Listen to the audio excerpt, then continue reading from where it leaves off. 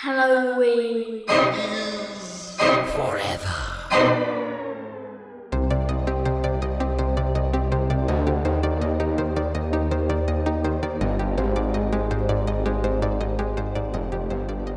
Hey, Steve, what's up? Hey, Brian, how's it going? It's going all right. It's going all right. Hey, sorry, jumped on a little late there. I was having problems with my printer. Oh, yeah? My inkjet. What's wrong with having it? one of them problems. It's been just printing like scary stories in the middle of the night. Oh. But for some reason they're all in Braille. It's creepy as fuck. Yeah. It's giving me goosebumps. Hey. Welcome, boys and girls, to another fucking Minisode of Halloween's Forever. I'm Brian. I'm Steve. Knew you.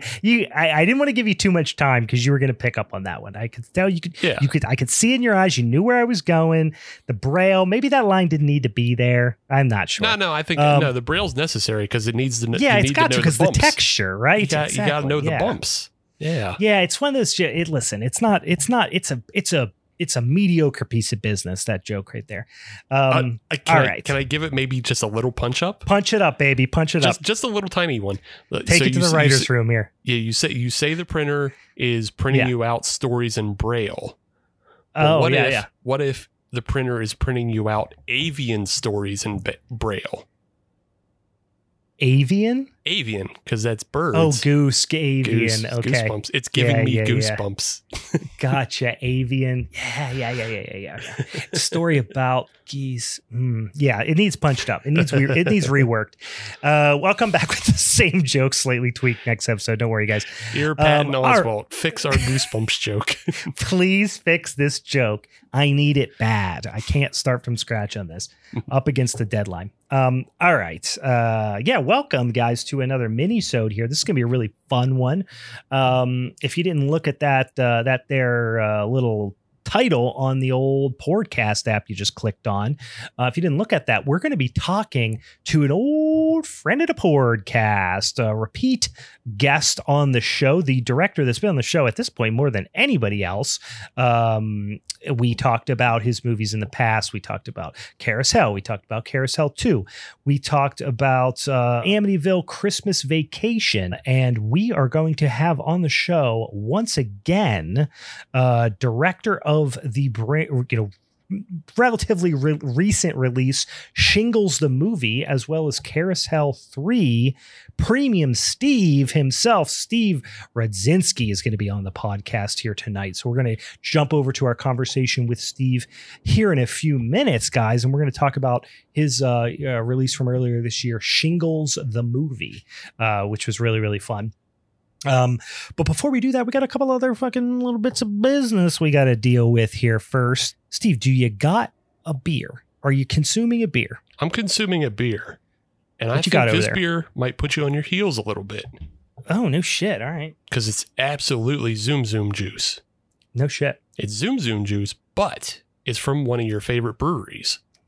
Oh, now I'm all horned up. What do you got? Yeah.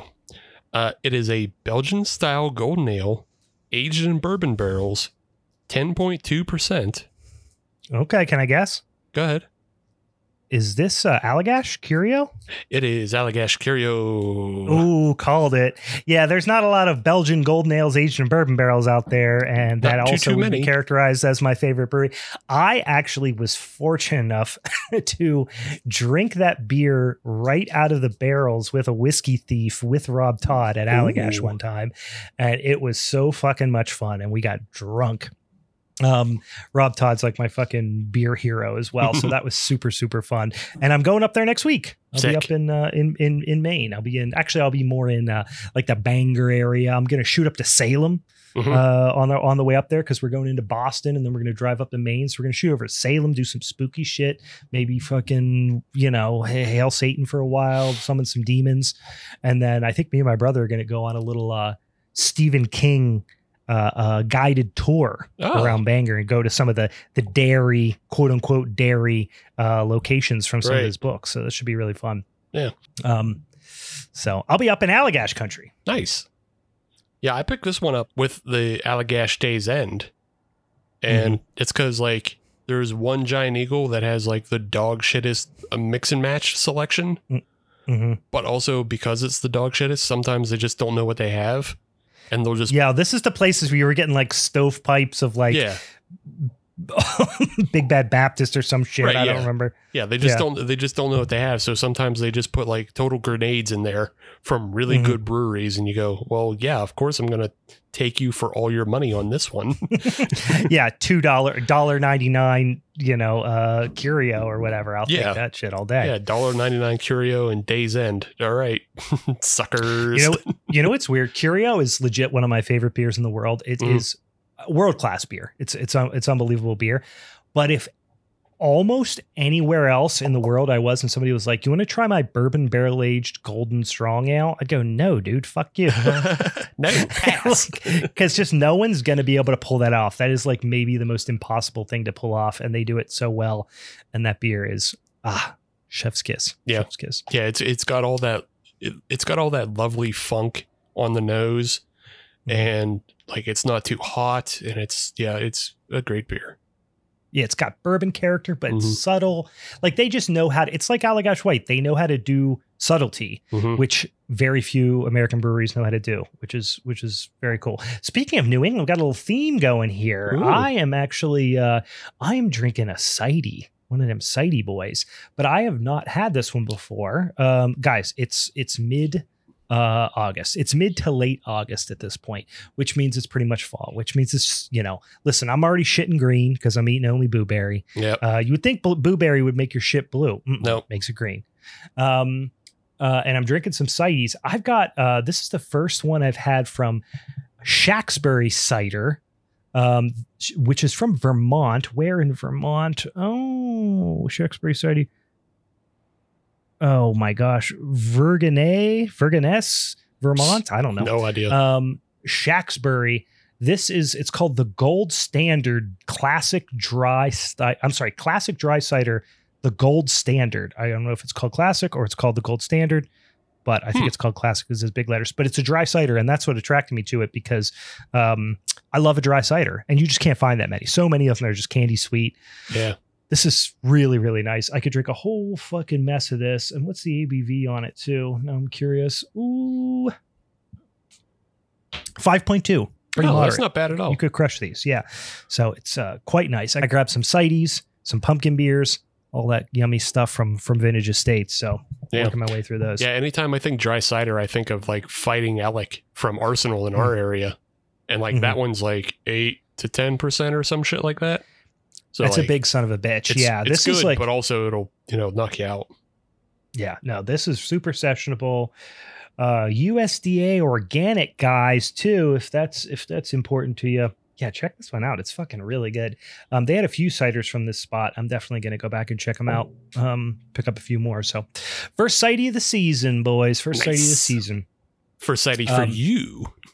For me. I was drinking that crazy coffee pepper cider, coffee cherry peppers, whatever. Yeah, I was gonna say you were drinking some Gloop Glop cider fucking since the jump. Yeah. Okay. Couple other things we got to do. First of all, guys, we have a topic for our September showdown. I am hard to believe we're already talking about September. That's fucking full on spooky season. People like to argue with me when I say August is the beginning of spooky season. They say, no, it's not. That's summer. And I say, shut your fucking mouth right now. But September, can't even argue. That's full on. That's when the fall starts, brother. So I know that's when spooky season starts, and don't come at me about it. That is going to be, and we know what our showdown topic for September is going to be. Before we do that, to remind you, if you want to help us pick these here showdown topics in the future, or you want to suggest any topics for minisodes or whatever, follow us on the social medias, on the Instagrams, on the Twitters or the X's, TikToks. We even got what the fuck is the other one? I always forget the name of. The Threads. The Threads. Shit has been tight, continues to be tight on the Threads. And then if you want to shoot us an email, HalloweenIsForeverPod@gmail.com. You can do that as Well, send us some suggestions. We put them on a big old spinny ass wheel on the intranet. We spin that wheel. We get 3 topics. We put them on the social medias, on our Instagram stories and on a Twitter poll. We combine those votes, and whichever of those 3 is the top vote getter, that's our showdown topic for the month. Steve, myself, whoever the hell our guest is, we each pick a movie, show, whatever the fuck pick that is associated with that topic. We all watch all them movies or episodes or whatever the hell they are. And then during that showdown episode, we argue, we go wild, we fucking hang vertical suplex each other on the thumbtacks and barbed wire and all that stuff. Somehow he takes home that son of a bitch and strap for the month. This is a weird month, guys, because Anthony, our guest from last, they call that movie from August, he took home that son bitch and belt. So we're feeling a little empty. We're feeling a little depressed. We're feeling a little naked over here. The belt not being with Steve or myself. So we're going to take that son bitch back in September. And the topic with which we were going to take that son bitch and strap back was pretty much a runaway. I'll remind you real quick what the topics were. We had 80s slasher one-hit wonders, which is basically any 80s slasher movie that didn't have a sequel, didn't have a franchise built around it, didn't have, remakes and all those sorts of things. It was just a one-hit wonder, one and done type of situation, and it deserves a little bit more attention. We also had horror comedies, and we had horror noir. So that was, black horror, African-American horror. But not surprising, 80s slashers one-hit wonder really ran away with it because the kids on the streets, they do like the 80s horror, the 80s slasher movies. So that should be a fun one for the month of September. And then I guess we got a little time to think about it. Are we going to go back to the old John Carpenter fishbowl in October again? So we did that a couple times. Yeah, we've done that a couple times, and I think we're a little bit almost out. Things a little thin over there. Little thin, and I have an idea for something special for October that we can talk about. I don't know if I'm ready to reveal it yet. Okay. But I want to start maybe adding some new match types. If we're bringing in new guests, and this is partly because Anthony took home the title from us. Son of a bitch. I think at some point we have to have some sort of unification match. Oh yeah, we'll have to have a unification match. But also, I think October is a good chance to have something special for the audience because it is October. So right. I think. But what I have in mind though, we can't go back to the John Carpenter wheel. We are gonna have to do something else. We need like a big berth of movies that we can grab from. We need something. We need something different because we thinned that sumbitch out over the last 2 years. Yeah. Maybe we do a Royal Rumble type situation here on the Discord where every 3 minutes, every 6 minutes, maybe we got to stretch it out to 10. A new person comes on and argues theirs, and then the people on the Discord pick it, and then that person gets kicked out, and it's a Royal Rumble situation. That's definitely an idea I had as well. Royal Rumble match, and I think that's like. We could do that in January to help people get through the January doldrums. So I like that. Yeah, I'm looking at. So you're saying ladder match. You're saying ladder match. Yeah, I'm thinking new match types. How do we get this going? Because electrocution match, Texas Death Match, old time WCW electrocution match. Three cages stacked on top of each other. David Arquette, Oliver Platt coming off. I will rule you, diamond upside down as a pussy. I like where this is going. It's going to be fucking unhinged during spooky season this year, guys. All right. So if you got any suggestions for 80s slasher one-hit wonders, I got a couple, rolling around the old noggin. If you got any suggestions, if you want to send them to me, send them to Instagram. If you want to send them to Steve, send them over on the X, the artist formerly known as Twitter. Send them our way. We'll take them into consideration. I've not wrapped up my choice, but next week's showdown, we will tell you what our picks are going to be. So, okay. Also, for those of you who are new, maybe you took a little break. Unacceptable. First of all, don't let it happen again. But if you have, we got a Patreon now, guys. This is the time to sign up for the Patreon because spooky season is coming. We're going to have some extra special content for our Patreon subscribers. You go to Halloween is Forever. Patreon.com/Halloween is Forever. Steve, tell the folks what kind of bullshit you cooked up over there for us on the Patreon. Hell yeah. So if you come over on our Patreon and you sign up, we got 2 tiers right now. For now. Mm-hmm. First tier, scamps, $3 a month. Scamps. You sign up to be a scamp. I put a little echo on there. That's okay. Yeah, you gotta sell it a little bit. Yeah. All right. But you sign up to be a scamp, you get a couple 2 tree extra things. You're gonna have ad-free episodes. You're gonna have like an extra vote when it comes to voting for showdowns. What? What? What? You're gonna have and like a couple extra articles here and there. Like I do extra reviews for movies that don't make the show, things like that. Mm-hmm. But bread and butter is the $5 Rascal tier. Sign up on the Rascal tier. Get all the things I just mentioned. Oh yeah. Then you get on the Discord. Get on the Discord. You can be a rascal on the Discord. You can be a rascal with us. You can talk to us. Mm-hmm. You can talk to us during rascally shows. Stuff. Yeah. You can watch shows live, which gets you all kinds of fun things like watching us drink the beers, looking what our guest is up to, seeing how our guest. I'll show you my nipples. Yeah. You can see Brian's nipples and you can see all his Halloween stuff. They're bigger than you think. And they point inward. You wouldn't know. Oh, you wouldn't know, but they are inverted. One of them is. I'll never tell. It's up for you to find out. Which one, I mean. But you get all that. You get all the Discord benefits.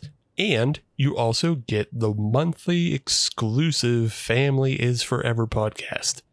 Oh, boy. Where we watch all of the Fast and the Furious franchise. And Brian hates his life. Not back to back. Not in succession, because if that was the case, I would already been dead.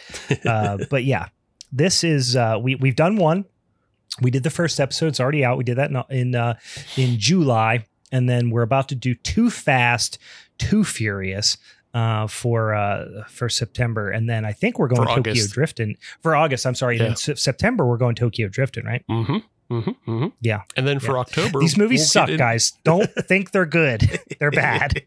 They're all bad. I've only seen one and I can tell they're all bad, but it is fun to talk about them and talk about how fucking stupid they are and how much I hate them. So that was fun. Look, I am excited because September, we're going Tokyo Drifting. October, that's when we get the gritty reboot. And then November, we get Fast 5. Fast 5 is when it all takes off. Is that when shit gets popping? This is when shit gets popping. Okay. So November, man, that's what it's going to be. But you got to sign up now. Get on this. Don't fall behind. Get on the ground level, guys. You got to get on the ground level. All right. Yeah. So if you like the show and if you want to hear more of us, support your boys. Go over on the Halloween is Forever Patreons, patreon.com/Halloween is Forever. Help us out. Throw us a few bucks, a few paper monies. We'll give you some content. It'll be fun. All right. Anything else before we jump into our interview? Nah, we're solid. Yeah, I think we're all wrapped up here. All right, guys, we are going to jump over to our interview and our discussion of Shingles, the movie from earlier this year, and our discussion with director and Fangoria Chainsaw Award winner, Steve Rudzinski. Ladies and gentlemen, let's jump on over and listen to that son of a bitch. All right. Welcome once again, Premium Steve. We got our old pal, Premium Steve, back here. I'm back, baby. We got a whole assortment of Steves here. I love it. Listen, every once in a while I get to be in a Steve sandwich, and I get to be the meat, baby, and here we are.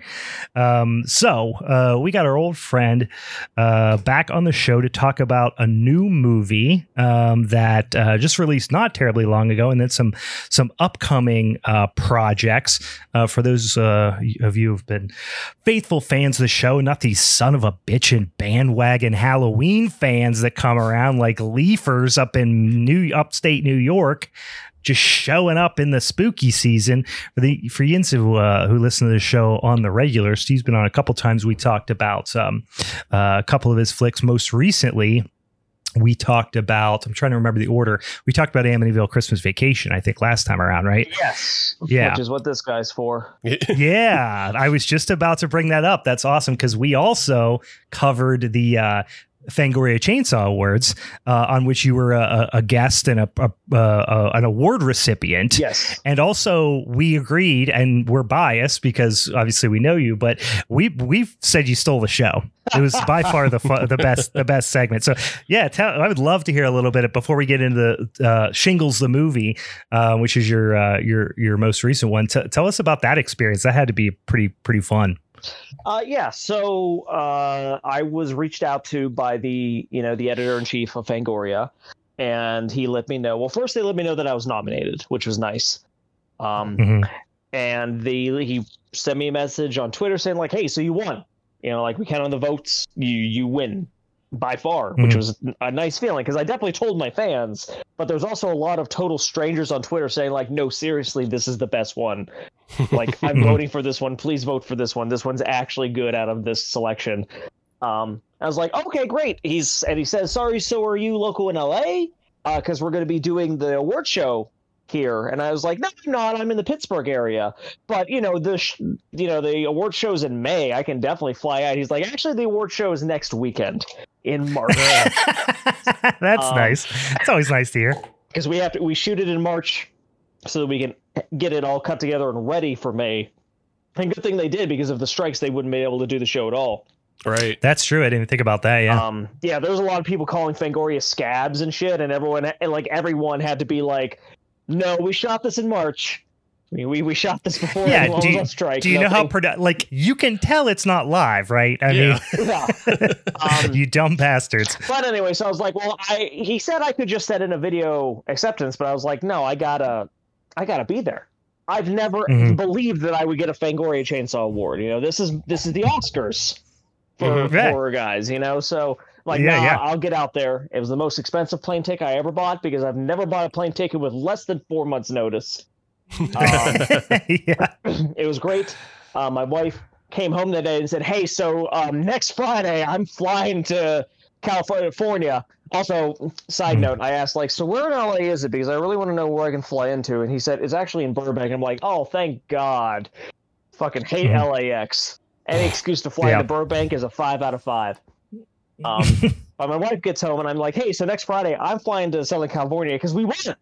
So I got to go to the award show and accept it so that I can be a clown and get attention." And she says, "Okay, I wish I can go with you, but I can't afford that. I can't do it with short notice. Just do me a favor and don't go to Disneyland without me." I already asked my friend Kyle, who lives up there, and I haven't seen it. And I bought 2 Disneyland tickets before you even came home. You can't put that up.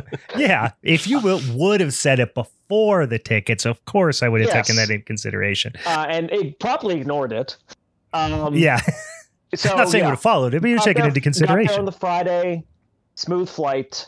Went to Disneyland, had a great time. Didn't get to stay as long as I usually do because I was exhausted and I landed later than I would have liked to get to the park. But it was great choice. Glad I did it. Rode Splash Mountain one last time before the reset. Well, there you go. I'd never gotten a drop of water on me the entire time I've ridden that ride, and all the 28 times I've been to that park. It made up for lost time, my last ride, because I was soaked. Head to toe soaked. I've never been to Disneyland. I've been to Disney World. I actually just went in October, and we did. And my kids are too young, and they wouldn't be down for it. But I do remember it as a kid riding it, and I feel like I got wet. But that might have just been me, imagining everything way more dramatic than it actually was. Well, I mean, I think part of it was just I always strategize. I was like, "Oh, I'm going to stay in here so that I'm in the back, and then when I'm in the back, I'm going to lift my feet up underneath the ramps, and since I'm in the back, like the water splashing the people in front of me, dry as a bone, baby. I just like the ride." This time I was put in the front. Yeah. Oh, that's the ticket. All right. And that'll do it. Anyway, but yeah, so that was a great day. Autumn Ivy, they lived more in Arizona, and it was the same thing. The Fango guy was like, "Oh, Autumn, we've worked with you before. You're in LA, right? Come to the award show." And they were like, "No, you live in Arizona." But they reached out to me and was like, would it be okay if I come? Because this is your movie. I just kind of made a cameo. I said, hell yeah, because otherwise I'll be alone. Yeah, I was going to say, a lot easier to stand up there shoulder to shoulder with somebody, I'm sure. Right. So they came out, and so a guy that I know, this might be a reason why I got nominated. Hell yeah, nepotism. Michael Verratti, he directed the award show. And he's actually the voice. Cool. If you've watched my older stuff, he's been the voice of one of the spook faces in my old Survivors internet movie, and he is the voice of Dusty the Gnome in Shingles the movie. Oh, okay. Oh, okay. There you go. And he writes a bunch of Christmas rom-coms, and apparently the Fangoria editor was on Michael's ass about writing an Amityville Christmas movie, and then as soon as I released mine, Michael went, buckle up! It's done by this guy. Well, but I reached out to him and said, hey, so I have an idea for a bit, but it's your show. And, like, I don't want to step on anyone's toes. I don't want to get you in trouble. I don't want to, like, make this a disaster. I don't want to go over time. Like, here's my idea. And I told it to him. He's like, hey, yeah, we'll do that. So I'm like, great. Yeah, that's what I was going to ask. I wondered if you pitched the bit, because, you know, for those of you who listen to the episode, go back and listen to it for a little more detail if you want. But, you know, the category you won for was Best Amityville. Yes. Right. And then you came up and you know, kind of were the voice of Christmas spirit, if you will. You kind of started doing the monologue from Scrooged and all that stuff. And Steve and I were we were speculating. We were like, I bet he pitched that bit. I bet he pitched that bit to him. It was great. The presenter played along and everything. I had the whole speech memorized. If he would have let me go, I would have been in tears by the end of it, but I would have done the whole thing for Fangoria's Chainsaw Awards. No, it was perfect. Like I said, super endearing moment, really genuinely funny moment. And we were psyched. We were psyched to see it and to I see had to do it. On, I love that speech. There. Like, unironically, I love that speech. Brings me to tears every time I watch the movie. It's amazing. Christmas. My movie was a Christmas movie, so I was just like, I'm going to have the spotlight. I'm going to thank, like, the 3 people that matter, and then I'm going to go right into it as fast as possible so that I can get through as much as possible for. And Michael, I just give me a few moments and then just signal for me to get taken off. And he's like, yeah, absolutely. So that's what happened, and it was perfect. And I just kept on yelling it as I was being pulled away. It cracked me up when I saw it. And it was a lot of people, again, on Twitter were like, that was amazing. Who is this guy? And that made me feel good. I like that.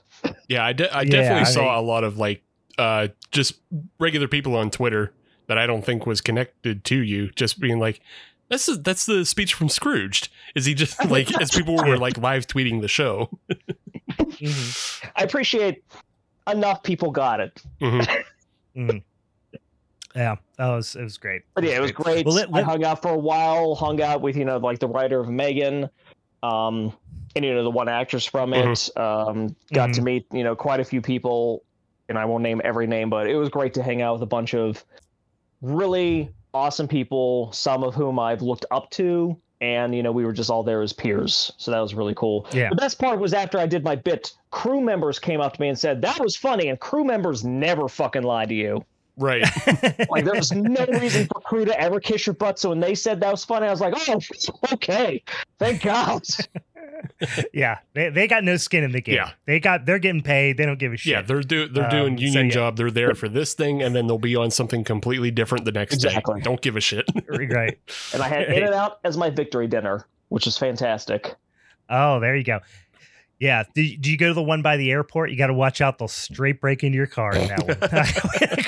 I don't know that's like near the airport is in this sense. Well, you didn't go through LAX. So the one by LAX, that's the one everyone goes to on the way to LAX and gets their car broken into and gets their luggage stolen. Somebody's got a sweet grift going at that In-N-Out burger where they just steal tourist luggage. Yeah. They're making a living on it. That's awesome. Yeah, we were super psyched to see that, and it was fun covering that, covering the Fangoria Chainsaw Awards too, because it's we didn't do in the past, and it was something we've been watching since I was a kid. So, I'm surprised one of your guests was on it. Yeah, that was amazing, and we actually had oh my gosh, his name is escaped me. The director of the Sadness. Oh, Rob Jabaz.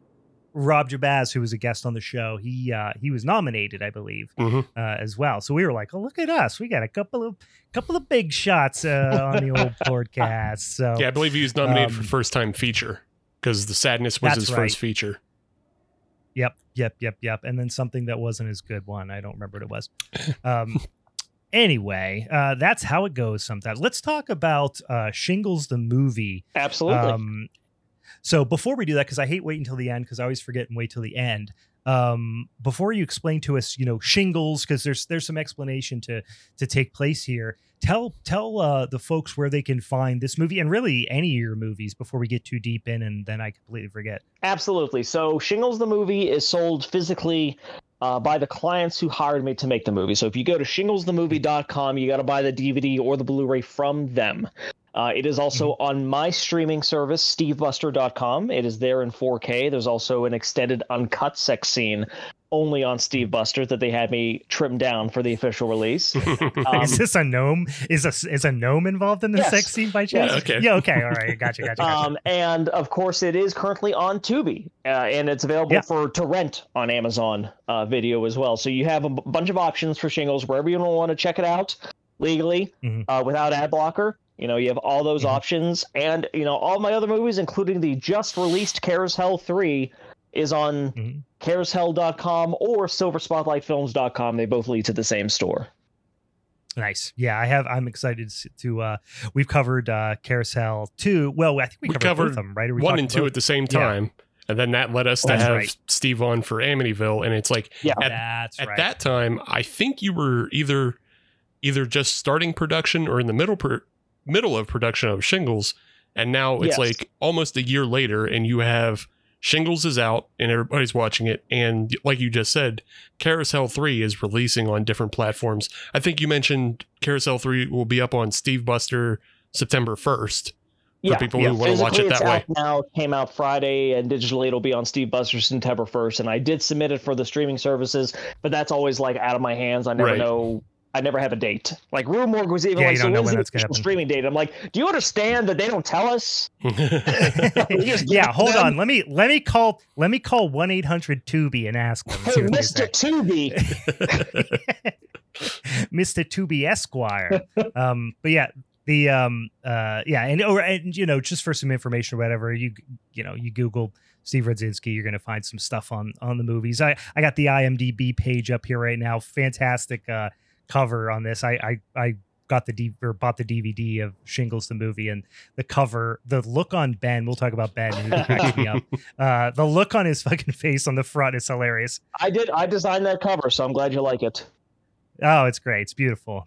So yeah, tell the folks about Shingles and the involvement with it's kind of a project that has lived in literary form, and then now obviously that's why it's the movie, right? Yes. So it's this group called Authors and Dragons, and Shingles is mostly the brainchild of one specific author, Robert Bevan, but it apparently had been their dream for a while to do a Shingles movie, to kind of make an anthology, take a few of the books, put it together in one script, and make it a movie. But they had no idea how to start. They didn't know what step one was. They didn't know who to go to. They didn't know how to make a movie. And they had discovered Carousel because they do like a bad movie watch Saturdays, apparently, where they watch and rip on movies like MST3K.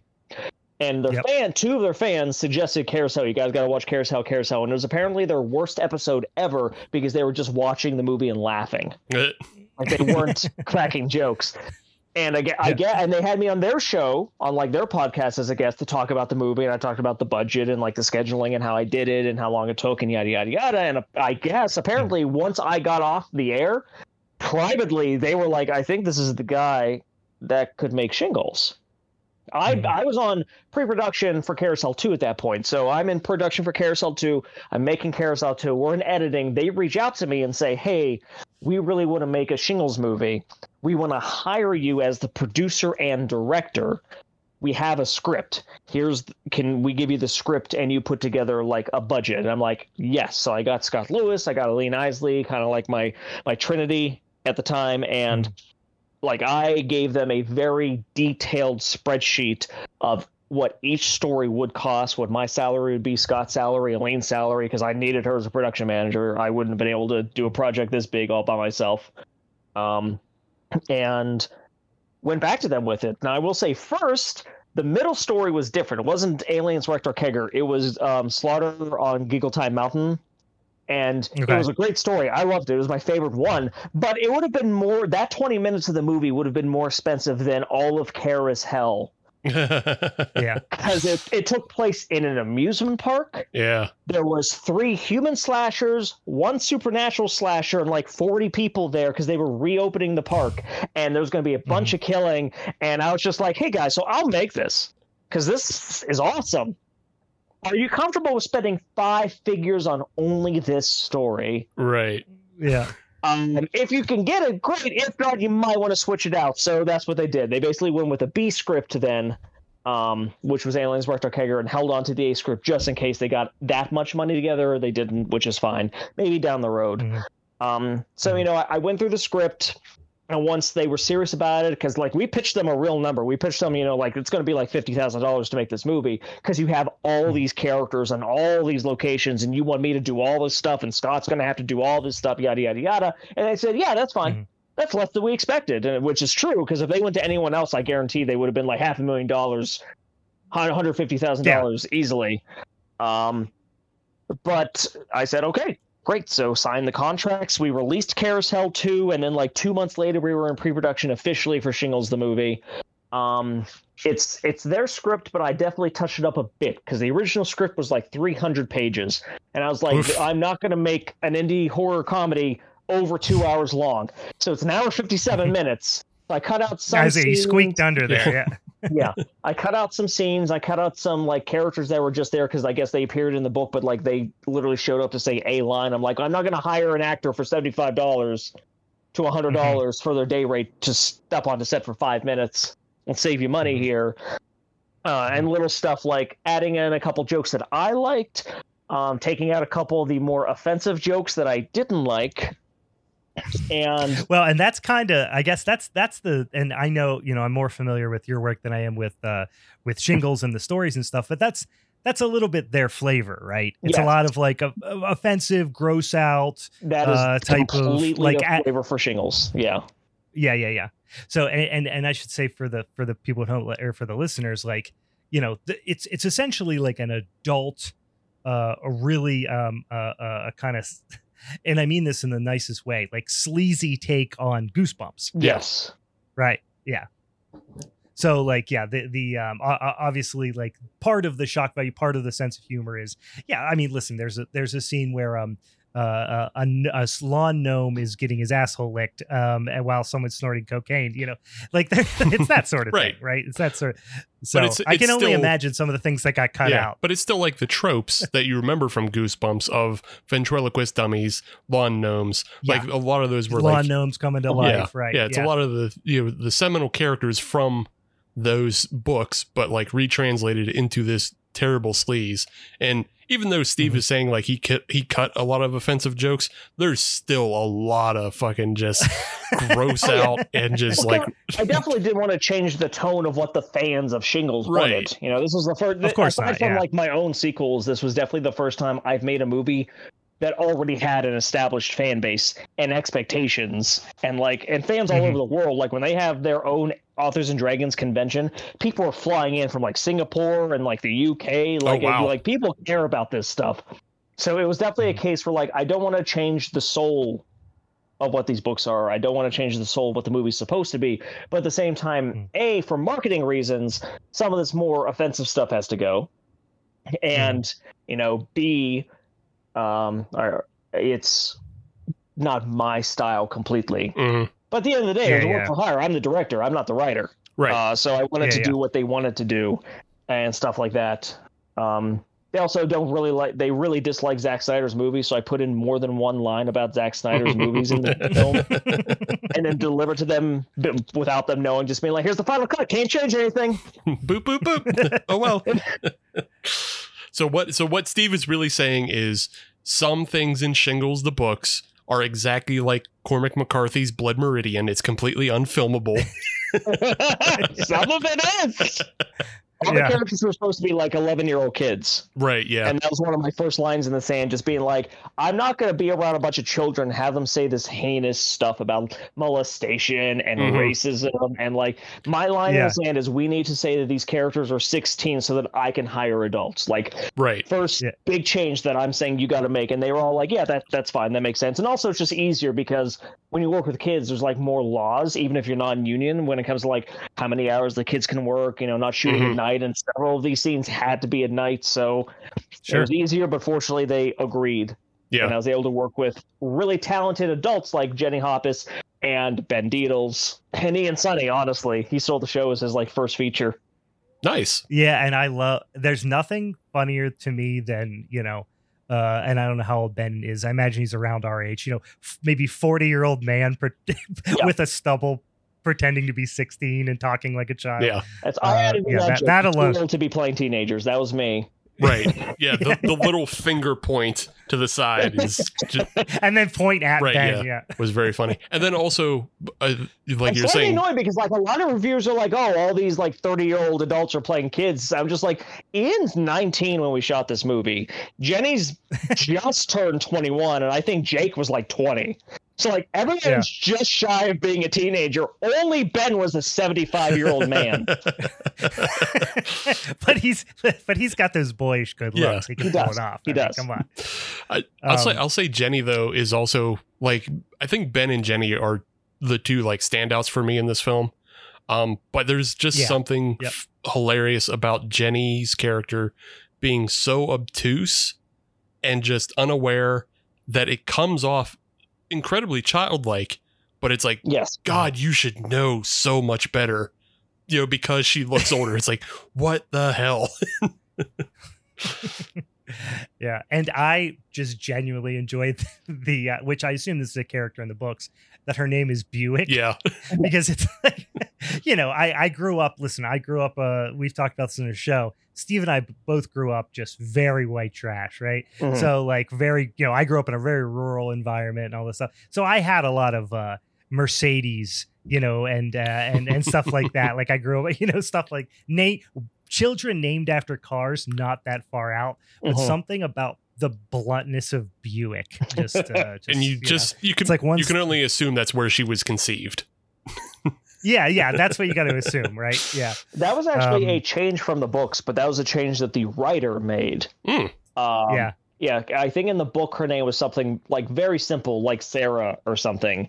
And then Steve Weatherall, he's the guy who wrote the book, Put Your Hand on My Ass. He's the one that basically wrote the screenplay. Okay. And adapted the book, so he changed some stuff up, and he changed the character's name to Buick, which I thought worked great. Like, Bevan even came up to me and was like, what do you think about the name Buick? I'm like, I understand you're not a huge fan because he changed your character's name, but I think that's way funnier and really hammers home what kind of character this is. Well, and also the character's father is a character that never appears on screen, but you hear so much about. And he's like a total piece of shit, but he is, I've never seen this character. He never appears on screen, but you got to assume he's the type of person who would name his child Buick. Yeah, absolutely. So yeah, it makes sense. So I wanted to go through, we won't go through super, super in depth, obviously, but the first one is the only one that I didn't write down the name of the book, which was the Christmas zombie story. Yes, that's the name of the book. Legend of Jimmy Headshot. I knew it had the name Jimmy. Yeah, so it's kind of this quick kind of come up type of story, teenage boy. The zombie apocalypse starts and he's like, I've been waiting for this, motherfuckers. Just starts just shitting all over his parents, saying the most horrible things to them, which, this like, young, kind of, I don't want to say nerdy, but kind of innocent looking young guy. You're just saying these horrible things to his parents. Which was a lot of fun. Xbox Live kid. We know the type. Yeah. He's an edgelord. And he goes by his, he's an edgelord. He said the N-word a lot. Yeah. Screams it into his headset on, every 5 to 10 minutes. But yeah, his name is Jimmy Headshot. That is his gamer tag. And he's, assumedly learned all this stuff from his years and years of gaming. The second one, which was, I want to say probably the longest one of the lot. It was, close to it. Yeah, which is the one with Ben, Put Your Hand on My Ass. Your hand up my ass. Yeah. Put Your Hand up my ass. Yeah. Which is kind of the parody of Slappy, right, from the dummy from the Goosebumps series. Love this one. It was Ben's hilarious. Like I said, love the Home Alone reference right off the bat, where he's explaining. He's like, one, this, and B, this, which I never get sick of the buzz gag. D. Yeah, that's it. A2D. That I added. I love that bit. I do that bit all the time. Barely anyone catches it, so I'm always happy when someone does, because that's my favorite joke in that movie. Oh, great gag. And my other favorite line for this one I had to call out, which is this is when they're talking about it at the beginning before they even get into it. Only two type of people join Gooter Scouts. You're either dirt poor or your parent or their parents hate them. Which was a great gag. Great line. But yeah, Ben's story, his dad kind of tells him the story about his great grandfather, and you get this, you get introduced to Sloppy, which is, like I said, is the magical dummy. I wanted to ask, because I didn't know the story, but I imagine there's something about it in the book which you're probably more familiar with. But the idea of it seemed like it was kind of maybe an inside joke or a callback around how Sloppy became a magical dummy.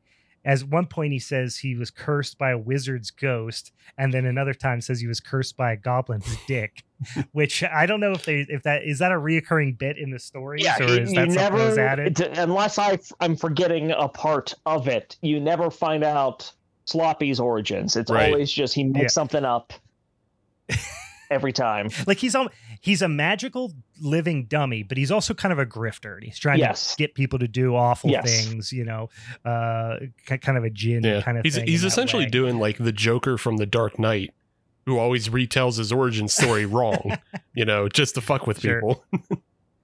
Yeah, I like that. I laughed out loud at the line when Ben is talking to his dad, and Ben's playing this like his name's Billy. The character's name's Billy. This very kind of naive. I think he mentions that he's 6. I think he's supposed to be 16, right? 16 and a half. You said, yeah. And he is, but he's very naive, like a little bit childish. And he's like, Dad, I seriously thought you killed a toddler and like dressed him up in a little suit with a monocle. That bit, I lulled at that was straight from the book. That was like unchanged, word for word. Yeah. I think a lot of it is like Ben's delivery, but he has so many like lines that come across as almost I think you should leave bits, because like within that same scene after that is like he's storming off and his dad's telling him to brush his teeth. And he's like, I'm not 15 anymore. I love dental hygiene. I'm not 15 and a half anymore. A really, really funny guy who could carry this story, because most of the story is just Will and the dummy. So I needed someone that was good at comedy. Originally in the book, it's a fat kid. And in the script, it was a fat kid. And there was just a bunch of fat jokes. And I had to sit down with the authors and say, like, hey, I'll try to audition this, but like it's not going to be easy to like put out an audition call like, hey, are you chubby? You got to take this role where you make fun of yourself. The thing you're probably the most insecure about. Yeah. Lo and behold, we only got like 2 auditions from huskier actors, and they weren't very good. So I was like, I got to get a good actor for this. Like, we need to rewrite this to not make fun of fat people. That doesn't sell that well, and it's harder to cast. And once I got the approval, I was like, Ben, I need you. Yeah. Yeah, if you can tap him on the shoulder, right, that'll make things easier. Yeah, because he's the culmination. I won't spoil the whole thing, but ultimately, it culminates in Ben violently vomiting and shitting himself on stage, and oh no, now I'm peeing too. Why would the laxative make him pee? He just did. Great. Just all his bodily functions are just going wild. Just every time he's selling anything is just fantastic. I also wanted to point out, like in this little chapter, Steve, you have a great part as a flop sweat comedian, which thank you. That just the sweat all over your face and just the way you're trying to deliver is hilarious. And then the voice of Sloppy is actually also the voice of Duke from Carousel. So yes, just a thing that, a fun thing for people to know about. Yeah. I when I watch that, watch like a bit with somebody like flopping on stage and sweating and all that stuff and just crickets. I worked at a comedy club in college, and I saw that exact thing happen in real life so many times that it gives me like flashbacks when I'm like, you can be done now. Like, come off the stage. Just somebody just up there telling street jokes, like reading them off a piece of paper. We'll move on here. The next one is Aliens Wrecked Our Kegger, which, Steve, you have a big part in, along with the gentleman who played Smasher, which we later learn is also Tony. He's a wrestler, right? Yes, he's a pro wrestler. PB Smooth, Paul Bilbo. Yeah. Enormous guy. I don't know how tall he is. 6'9". I was gonna say that's not kayfabe. That's he's huge, which made the whole thing funnier because it was kind of like, he was kind of the, it was the Of Mice and Men duo a little bit, if you will, early on. Like, he didn't say a lot, and then later, when he was like affected by the aliens and then became like intelligent, then goes off the aliens. But it turns into flowers for Algernon. He gets smart. Yeah. But the bit of somebody who's enormous, like, and just towering over the like guy who's in charge that's classic, always going to be funny. Yeah, every framing is Steve, up the PB Smooth, Pretty Boy Smooth's nipple. And then, and it looks like there's one shot where I stood on a box because there was no way to get us both in the shot. Yeah. Otherwise, I was very much like, no, I want this to be very clear how much larger he is than me. Yeah. and it's like the old cartoon of the Big Dog, Little Dog. Yes. It is, exactly. Yeah. It's Lenny and what's the guy from Of Mice and Men? Carl? Lenny and Carl? Does that sound right? No, that's Lenny the and Carl from The Simpsons. Simpsons. Wait, what's there's Lenny from Mice and Men, and Lenny and George. Is the other guy's name? George. I like Lenny and Carl better. So long story short, some aliens show up and kind of intrude on the keg party, on the beer Olympics at the fraternity house. Who were the two who played the aliens? Because they were fantastic. We had Blake O'Donnell, who has worked with me before on the Meowie films. He's hilarious. He's also an amazing comedic actor. And once I had this script and I was like in charge of who I got to cast, I was like, Blake, will you do this? Like, give me an audition just to make sure, but you have this role. And I was right. Mm-hmm. And then Jessa Flux, who's a very popular scream queen. Honestly, she's high in demand, and she doesn't get to just do straight up comedy roles that often. Yeah. So they both had the physical thing down. I offered, like, at first I was just talking to her about Madame Wanda and Just Say No, but then when I got the idea, I was like, wait, what if I made her Zip? What if I made her one of the aliens? And I was like, can you do this sort of like comedic thing? And she did this great audition over the phone live, like on the spot. I'm like, yeah, hell yeah, you're in. And yeah, she was fantastic. Yeah. I wanted to ask about her and Pretty Boy Smooth, and we can come back to him in a minute. But like, I was looking at her IMDb, and I actually see her pop up on my Twitter a bunch because Lloyd Kaufman's always retweeting stuff from her. But like, if you look at her IMDb, she has like 14 credits, and then she has 14 upcoming credits. So yeah, but like, it looks like she is a part of like a new movement of just new low budget indie sleaze, which I really want to watch. Like, she has 2 movies that's not Carousel 3 that I want to see. Murder Size and Triple XS Christmas. They both look. Murder Size is great. Yeah. Murder Size just came out or not, but I follow them. Just came out because I followed the couple of people involved with the project on Instagram, and they were promoting it. Some of the promo videos and stuff looked really funny. Jessa had a goal like last year where she wanted to act in a different movie every single month. So, I think she hit it. That's pretty cool. Yeah. I wanted to ask about Pretty Boy Smooth though, because for the people who aren't part of our Patreon and aren't watching, live, you're wearing a Kenny Omega shirt. So quite obviously a pro wrestling fan. And, for spoilers later in this segment, there was a showdown between the aliens and the frat guys, and the aliens do a Super Sentai pose, and the frat guys do the entire DX 90s pose.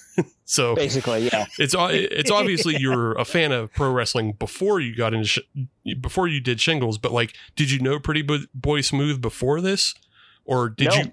So you met him? No, he auditioned. Yeah, we met on Shingles. Like, I put out the casting call. He was just one of the auditions. But we clicked because, especially with who played Smasher, like, I explicitly set up a private Discord or Zoom call. I forget what we used, just because it was so important that Clyde and whoever this actor was, that we had good chemistry. Right. So we called, we chatted for a bit, we did the scene, and then we just talked. I was like, yeah, this is the guy. Like, he's going to be great. And, we've stayed friends. He came back. He was really excited to come back for Carousel 3. Did me a real solid, doing that for in such a short notice and such a short amount of time, and really helped. And he, there's an action sequence in Carousel 3 where I asked him for help, and he got in touch with a few of his pro wrestler friends, and I have a couple pro wrestler friends, so it's like me versus 5 people who all know stunts, and it came together really well, and it was thanks to Paul. But yeah, it did not know each other before Shingles. So happy he auditioned, so happy we cast him, because he is fantastic. Yeah, I was just curious because, you guys do make a good tag team. But also I saw like the BTS of Carousel 3 where like, you have the wrestling ring and everything going on. So I just wondered, how much you guys knew each other before this and how much that affected Carousel 3 coming up. Yeah, didn't know each other at all, but as soon as he was doing such a great job on Shingles, once I had the character idea for Carousel 3 and who the character was, that's when I pitched it to Aline that it would be PB. Because if you guys remember Carousel 2, right? Do you remember Klaus, the Nazi that at one point pretended to be a hot dog salesman? He was in so deep that he had a family as Tom the hot dog salesman, and PB is his son. Oh God! The 6'9" giant black gentleman is short, pasty white blonde German Klaus's son. Nice.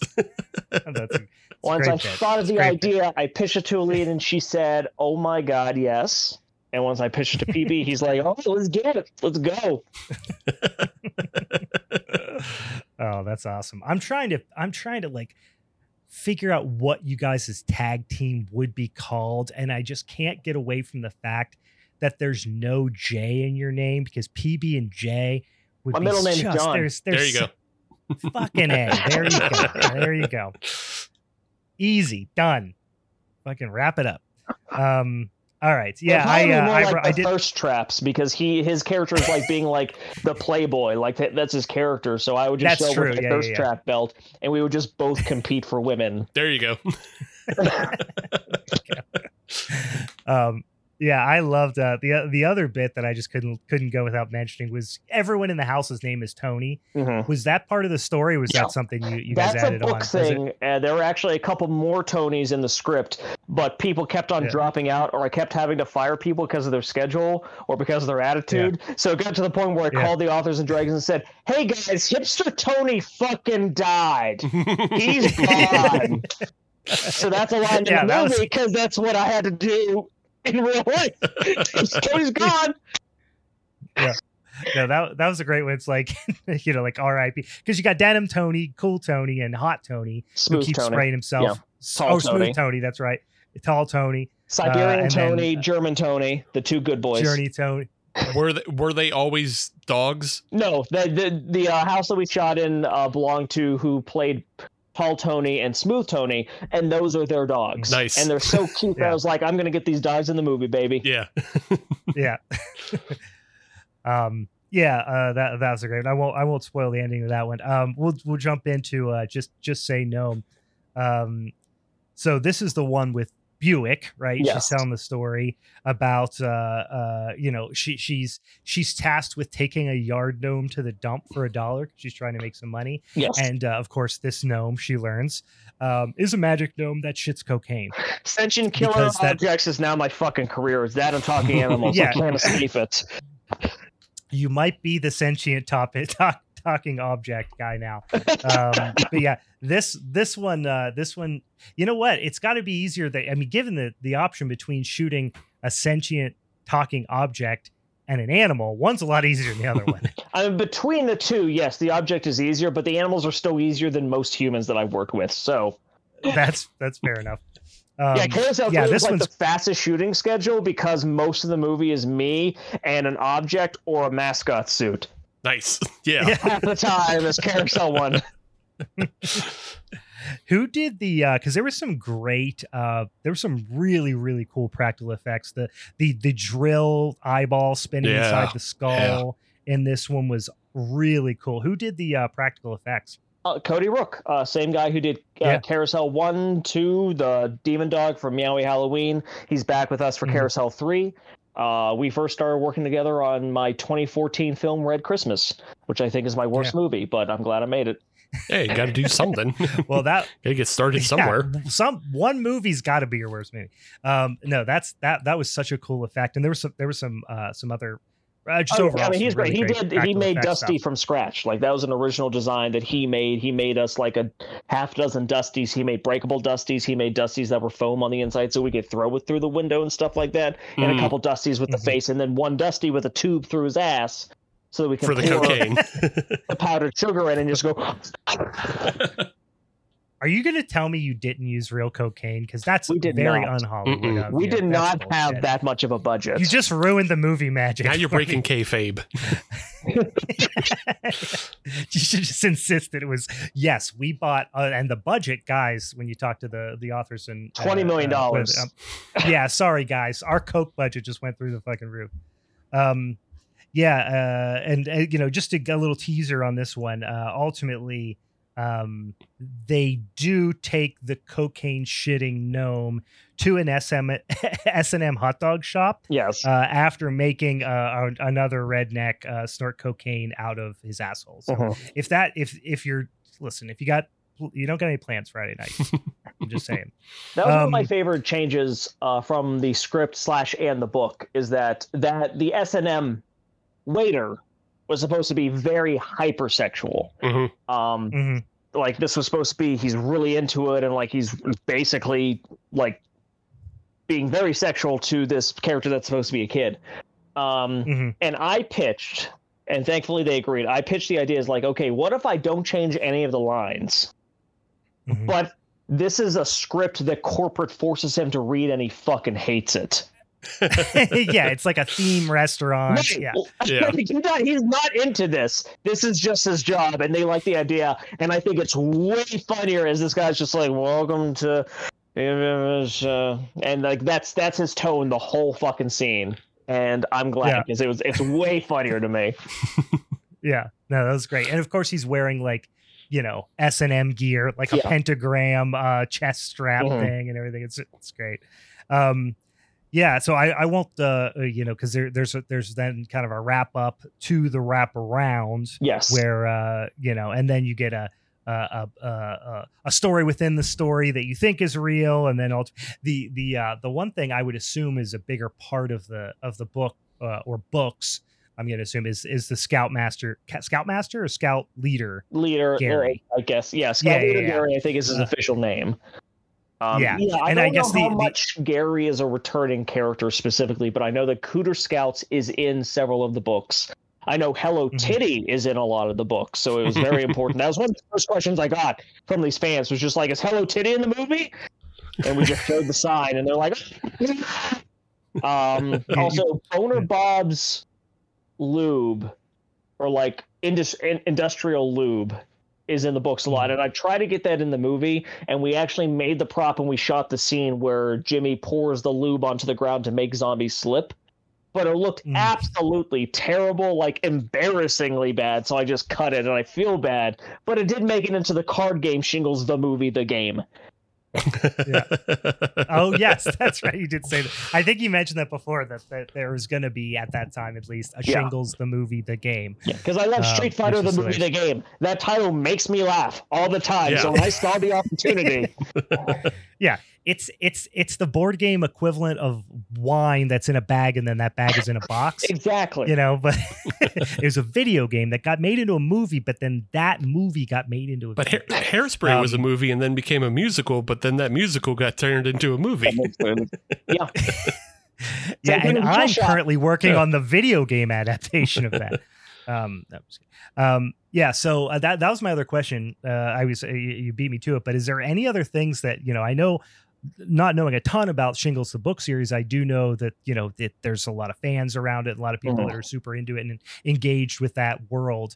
Was there any other characters that they were like, if you guys make another one, or I know you mentioned one of the stories that was going to be really expensive, or were any other characters or nods or anything they were like, we got to put in another movie if we make it? The character the fans were most excited for was Jimmy Headshot going into it, which is cool. And that put a lot of pressure on Ian, which again, this was his first time he was acting in more than like just a small play. Jenny, at least, was like more experienced with doing a lot of stage plays and musicals, even though this was her first feature film. But Ian was like coming in real green, and now he had all the expectations of these fans. But after we were wrapping on the first one, the Shingles fans said the most they want to see in the sequel is Jesus. Apparently Jesus is a recurring character in the Shingles series. Sure. And I'll do that. I don't care. But I don't know how they would do that in the script. I don't know if I don't know if there's going to be a Shingles 2. I know that they're doing pretty decently. Yeah. They're not getting rich because this is independent cinema, but they're doing pretty decently. So it may be on the docket, but I don't want to make any promises. Well, fingers crossed, and we can hope for the best and hope for more. It helps that they're also selling books. Right. It helps that they have it's other avenues. It's not just the movie. So if they're also seeing an increase in book sales in addition to what the movie sales are, I think we're in a good spot. But balls in their court. Yeah, there's got to be a halo effect there, right? That's the hope. Like even they were pitching the movie idea to me, they were like, "Yeah, we know like it's hard to make your money back on a film, especially when it's an indie with no names. But we kind of want this to be advertising for the books because this will be on streaming forever. For years and years and years, people will be discovering it at Halloween time or whatever." I'm like, yeah, they came at me with like a good mindset. It wasn't like someone that had like, I got an idea for a movie. We're going to use $1 million and hire Tom Cruise, and then we're going to be billionaires. No, like it was a very realistic and correct mindset that they approached me with, which is another big reason why I was very willing to do this and excited for it, because they knew what to expect. They kind of knew what they were aiming for. And it was goals that I believe we have been able to accomplish and hopefully will continue to accomplish. So they were prepared to run a marathon and not a sprint.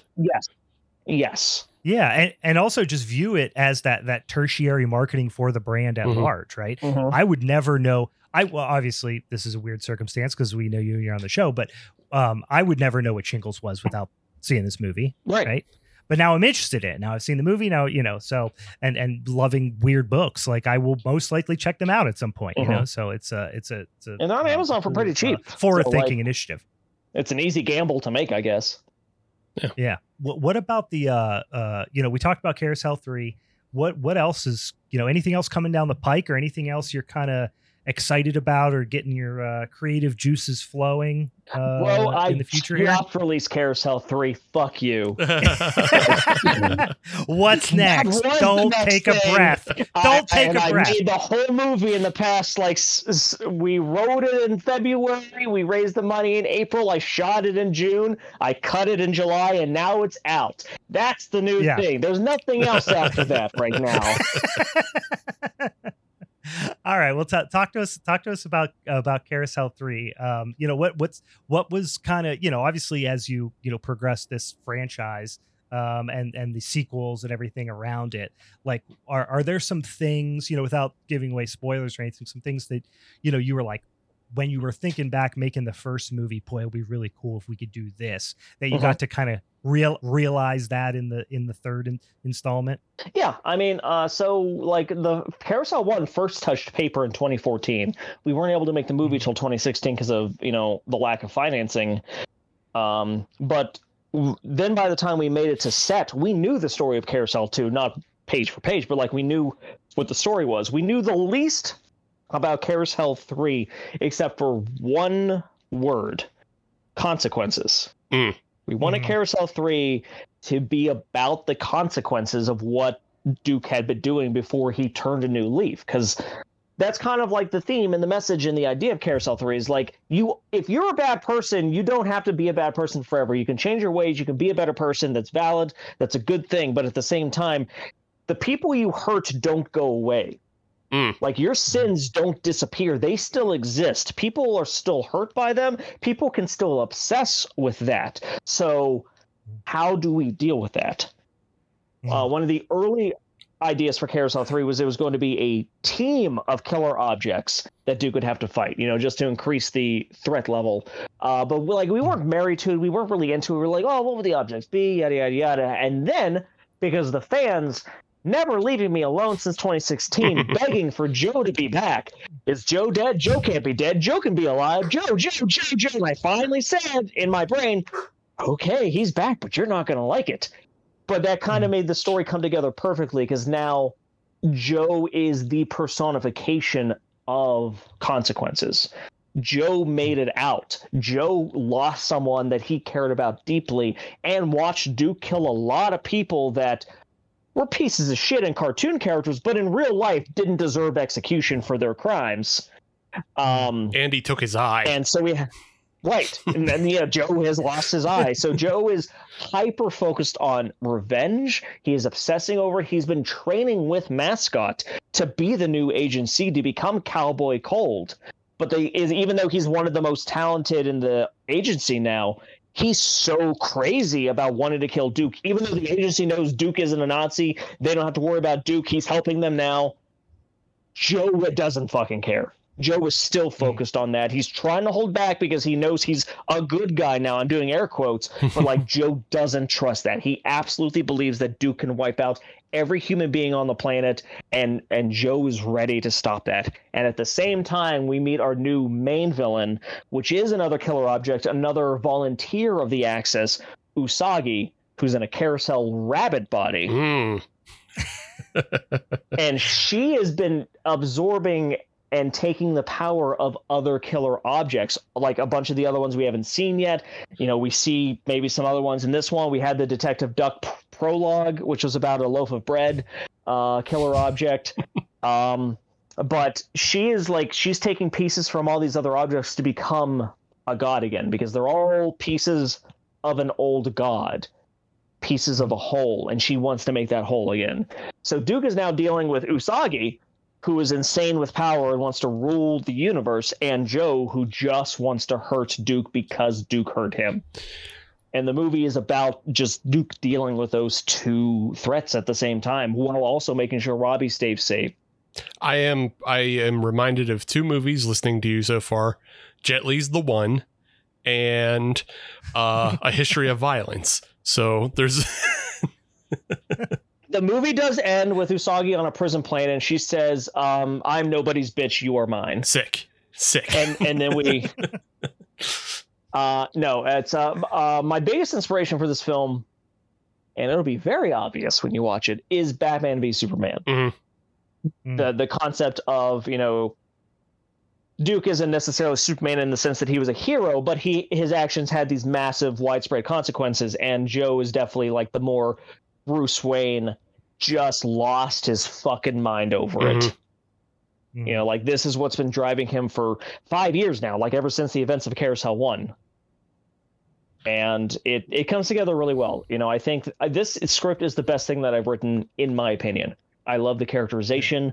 I love the pacing. I love the way I tell the story. And I did one screening for the Silver Spotlight Discord, and the fans loved it. They ate it up, and so far the people that have been watching the digital link that I sent them, if they supported the Kickstarter, Letterboxd already has a bunch of 4.5, 5-star reviews from very genuine people that are just I'm not kidding about this rating. This is phenomenal. This series is fantastic. People, one guy outright said that every single entry is better than the last, in my opinion, but they're all so different. Mm-hmm. None of these Carousel movies feel like the same genre. None of them feel like the same movie, and yet they all work so well because there is a story arc. There are character arcs. There are motivations. There are conclusions. And to me, that was really important, because I'm not saying I'm never going to make a Carousel again. I'll make 10 of these if people keep on buying them. But this was always intended to be the ending of this story arc. Right. And if this is the last Carousel that I make, which it may be, I don't know what the future is. I may make 10 more. This might be it. I did want this to feel conclusive. And so far, the feedback I've been getting from people is. It feels like a perfect ending for Carousel, for people that like the first two movies, the people that care about these characters. This is everything you would want from an ending. It answers most of the questions. It doesn't really leave any questions open. You know, like there's some world building, but it's not like explicitly a sequel setup or anything. Yeah. This is these movies are so fun, and I'm so looking forward to the third one. I'll probably watch it this weekend, to be honest with you. I haven't watched it yet, but I'm looking forward to it. And go watch, like, do yourself a favor, watch the first two. It's really fun. They're all super fun, and especially if you've listened to us talk about the other two already. And it's one of the great. If you folks at home, no, I was going to say, ahead, Steve. Yeah, I was just going to say it's one of the great parts about indie cinema is that maybe the budget isn't there for the most polished effects, but you can hear Steve talking about it right now. Like he does have a focus on his script, and his characters come through. Like when we talked about Carousel 2, we couldn't get over how like endearing Robbie is, and like it's too cute and it's too like endearing, but it actually tugs at your heartstrings. But you're just looking at a silly little puppet. But that's what it is when you actually care about what you're making, versus a lot of people who just make a fucking movie and they don't know what they're doing or they don't care about what they're doing, and that's how you get a lot of things on Tubi. But Steve wouldn't be on this show if we didn't actually like what he does and think it deserves a spotlight. There's two things I'll say to that when it comes to like people not caring. Is that one, I've noticed a Carousel cycle that keeps happening. Someone who doesn't watch independent horror will discover Carousel like first and like tweet about how bad it is and how awful it is and like make fun of it, and then they start watching other independent cinema, and then like a couple months later they come back and say, so I was far too harsh on Carousel because this is way better than everything I've watched since.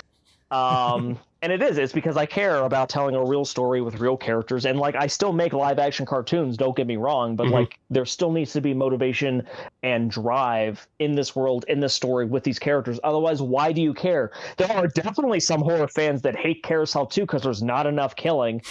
They just wanted killing. I'm just like, I'm not the filmmaker for you, pal. Like I like killing too, but like that's not why I'm making these. If you just want the same fucking movie 5 times in a row, countless indie guys are doing that. Yeah. And similarly, just because it's a story that happened again at this last convention I was a guest at, I'm not going to name any names at all, but people were coming up to me and just being like, "Oh yeah, congrats on winning the best Amityville award. So what's your next Amityville movie going to be?" And I'm just like, there isn't a next Amityville movie. I made a joke. I made my point. That's it. What fucking loser is going to make like 4 or 5 Amityville movies? Am I right, fellas? Like, I can't imagine being so... And like, maybe they're passionate about it. I don't know them personally. I don't know the other guys that make multiple Amityville movies. This is coming off as shit talk, but I'm kind of playing it up for the character. Like, they may genuinely, like, they want to make their name in the Amityville movies genuinely. Yeah. But at the same time, it's like, I can't imagine that mindset of just like, yep, this is my career. I'm just going to make a bunch of movies in this fake franchise. Yeah. And barely try and never go past that. Like, there's a reason why mine won. Right. Compared to the, like, guys that made more than one Amityville, even up to that point. Like, there was like a legitimate passion. I was telling a real Christmas romantic comedy film that people appreciated the joke and the characters of. And like so many reviewers on Letterboxd or on YouTube or anywhere, when they're watching on the Amityvilles, 99 times out of 100, they get to mine. They're just like, this one actually cared. This one actually cared about its story. This one actually cared about the characters. It wasn't funny to me. It wasn't my cup of tea or anything like that. But they're still just like, this is seriously one of the best. Yeah. That exists because of that. And to me, that's the bare minimum. There's no budget when it comes to that. That's in the fucking script. That is you by yourself with infinite money and imagination at your computer desk writing a script. And if you can't even get to the point of caring about your own characters, about your own story, and telling something that has a reason to exist, and I'm not talking make fucking... I can't even think of a classic off the top of my head. I'm not saying make a classic masterpiece like Revenge of the Fallen or something, but like just put in the effort and the passion that when people walk away from your movie, that they walk away with more than just, yeah, that had a lot of kills. Mm-hmm. And I know a lot of horror fans, that's all they want. And I've alienated, some of my audience members from the first Carousel. But at the end of the day, I think that's what's going to make the Carousel movies last longer. That's what makes the Amityville Christmas Vacation last longer, and like my other stuff, that it's not just that, which could be replaced by one of any dozen of other films that are doing the same thing. Yeah, those are the types of movies that are going to be, written by AI soon. You know what I mean? Mm-hmm. The ones that are just formulaic and, listen, I'm not a filmmaker, I'm a film fan, but I fancy myself an artist at least, and I like to create things. And that's the kind of thing that I always like. I try to remind myself is my true north, even if I'm not doing it professionally, is just make it for myself, and then the rest will take care of it. Like if I don't like it, how am I going to convince someone else that it's genuine? You know what I mean? There is a balance. Like, don't get me wrong. When I'm still making stuff, there's still the ideas of like, I got to market this. I have to actually be able to sell this. But exactly what you said, if I don't like it, I'm not making this movie. Like the people that said Carousel 2 should have just been more killing is like, well, then Carousel 2 wouldn't exist. Because I didn't like that. I didn't like that the sequel is just the same thing again. Yeah.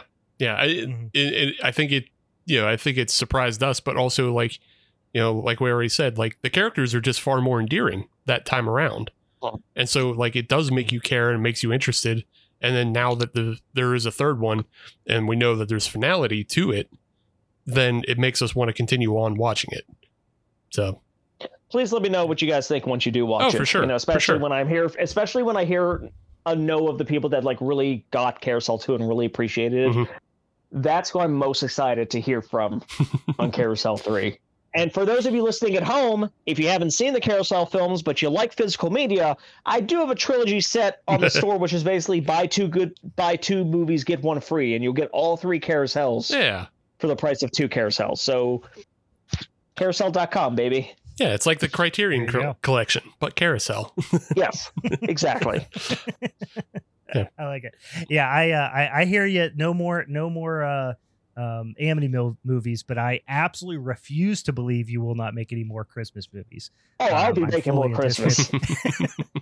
I could, like, my plan for 2024 is to sit down and do nothing unless I get hired for something, because again, like I made Carousel 2 months after release, pre-production on Shingles. While Shingles was being edited, I made Amityville, and then Shingles came out March of this year, and then I immediately was making Carousel 3, which just came out. I want a break. But during that break, I could see myself doing another like weekend $300 Christmas romantic comedy in 2024. I'm not promising it, but I could see me doing that at least. Yeah, sounds like you're not promising it, but we'll be disappointed if you don't do it. So it sounds like you're owed like 3 martini shots. Yeah, I am. Yeah. All right. Well, thank you so much. This was a lot of fun, as always. Super excited to watch Carousel 3, and I'm sure we'll talk about it on the show. And once again, tell the folks, you mentioned carousel.com for that trilogy. Where else can they find some of these movies, including, Shingles, the movie is on the Shingles.com. Right? Shinglesthemovie.com. Yeah. And where else can they find you on social media and all that good stuff?